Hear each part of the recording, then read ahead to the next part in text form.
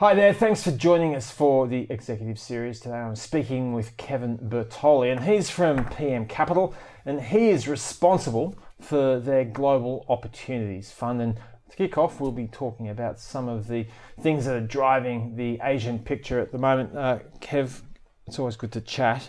So much going on. Yeah, good to be back. Happy New Year. Of course, I should pay more attention to civilities. But what's going on in Asia at the moment has been such a catalyst, not only for those markets, but also how that has reverberated throughout global markets. At a time when they're worried a little bit about growth, this was an important fillip, the reopening in China in particular. Yeah, I think that's right. So, the big move has come after, the National Congress in October. Xi obviously being appointed for another 5 years, but there's definitely been a shift in the tone coming out of China, post that event. We've had a relaxation of the COVID zero mindset and policies there. So that's a big stimulus for, global growth. Because if you actually look back at the last, 12 to 18 months, you've had the US improving strongly. You've had Europe muddling through some of the issues that they have associated to Russia-Ukraine conflict. But China is really important because it's a big buyer of commodities, so important for Australia. And being the second largest economy, it really can kickstart some of the growth in that market. Because if you look at GDP growth in China, it's been decelerating over the past couple of years. And we're now sitting at a point where Q4, 2.9% year-over-year growth in the economy was the lowest in a very long time. So you're starting to see some signs of improvement, very quick improvement in terms of underlying activity. Similar to what we saw in the US, Australia, even Europe when we came out of that COVID period, the pent-up demand within that economy is starting to shine through.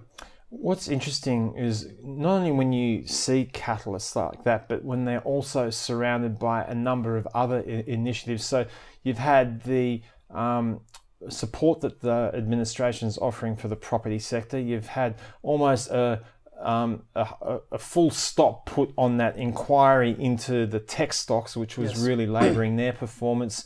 A lot's been done for the property sector. They're trying to impose more clarity around iron ore pricing. These ultimately can all be quite important catalysts in their own right. Yes. So if all of those things are coming together, are you going to see things springboard aggressively? Well, it's interesting. If you actually look at the last 12 months, people talk a lot about COVID zero being the primary focus.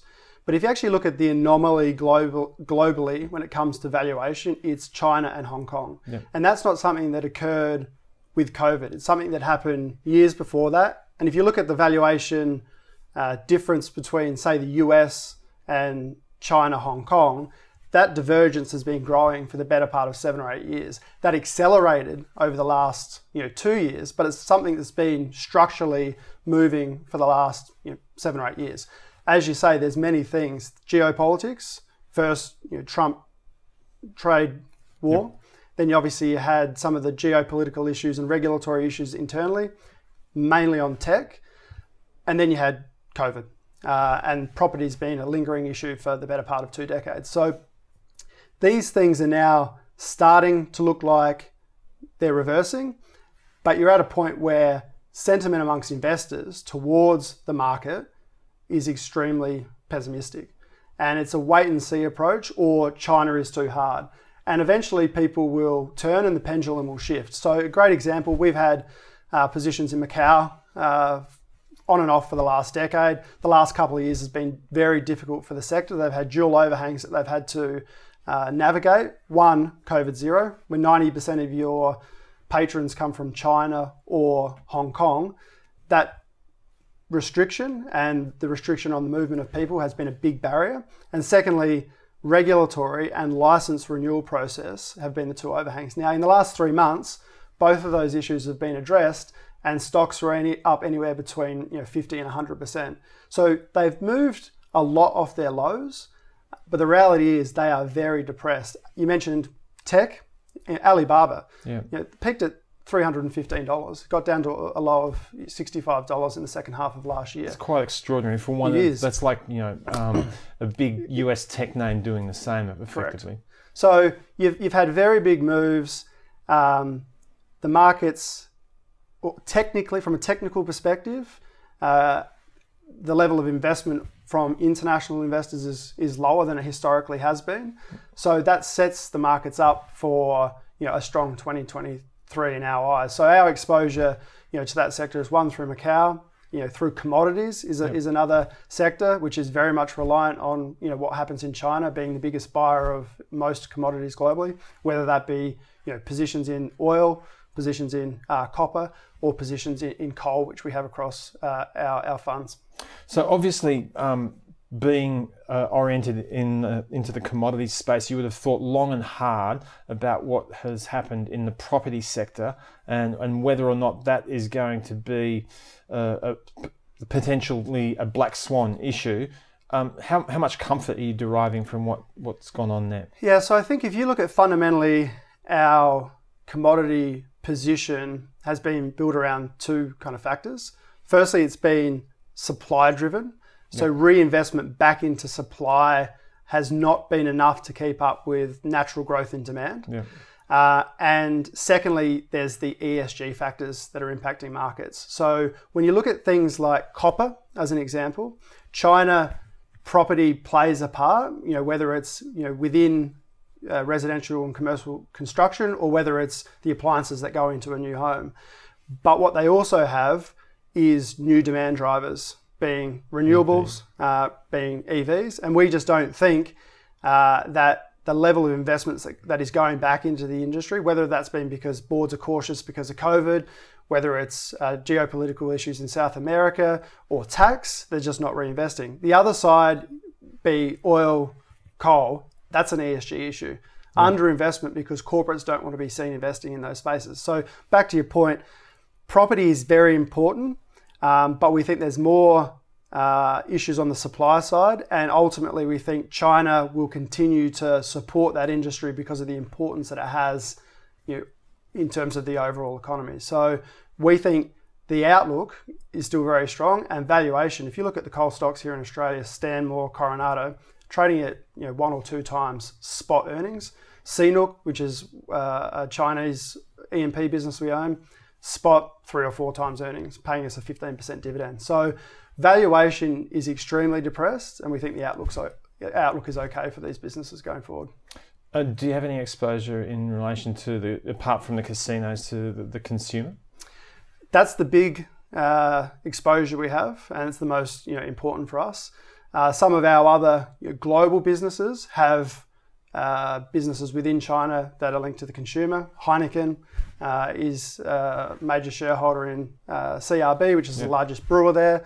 But specifically on the ground consumer plays, the main one is our exposure to Macau, which, as I said, 90% of the people that visit that market either come from mainland China or Hong Kong. So just quickly back to the resource side of things. Things have run so hard, like even with iron ore prices, they've surged since October of last year. The iron ore miners are up anywhere between 30 and 40% since the lows of October. When do you start thinking, okay, this has had a good run, might have to start rethinking this? Yeah, so if you think our commodity position was built in 18 and 19. Yep. And as I said before, it was really around the lack of investment that the industries had and the prices you needed to incentivize new supply. Now, iron ore is an interesting one because the cost curve tells you that the iron ore price should be a lot lower. Yeah. If you look at copper as a different commodity, BHP got very big exposure to copper. That is one where we think the incentive price is $4, $4.50. If you look back when we bought these positions, the price was $2.50, $2.10 during COVID. So you have had a big move, and a business like Freeport, which was one of our largest copper positions, we bought that at $8, and it's $45 today. So they've moved a long way, but the real supply crunch that the industries face, particularly in say nickel, copper, coal, oil, they're going to show up in the next 2 to 3 years. So the market's recognised this to some extent, but we think that the real pinch point for the industry is going to be in a couple of years' time. There's a great chart that S&P put out very recently, which looks at CapEx and approved projects. It actually has them going down over the next 3 or 4 years. Now, we know you need more of these resources. The projects today that they have approved aren't going to meet that. And projects that are going to come are going to have to come at much higher capital budgets, given the inflation you're seeing in the system. So we think that bodes for structurally higher commodity prices. And when you look at the energy transition story, it's a hugely inflationary story. So we think that's something that's here to stay, despite the fact that you've had strong moves in some of these stocks. Kev, great insights about China. This is actually the first iteration of the conversation that we're going to be having, because the next part will take in some of the issues that will be dominating the European landscape. So please tune in for that interview. But thanks very much for your insights about China, Kev. Thanks. And thanks for joining us.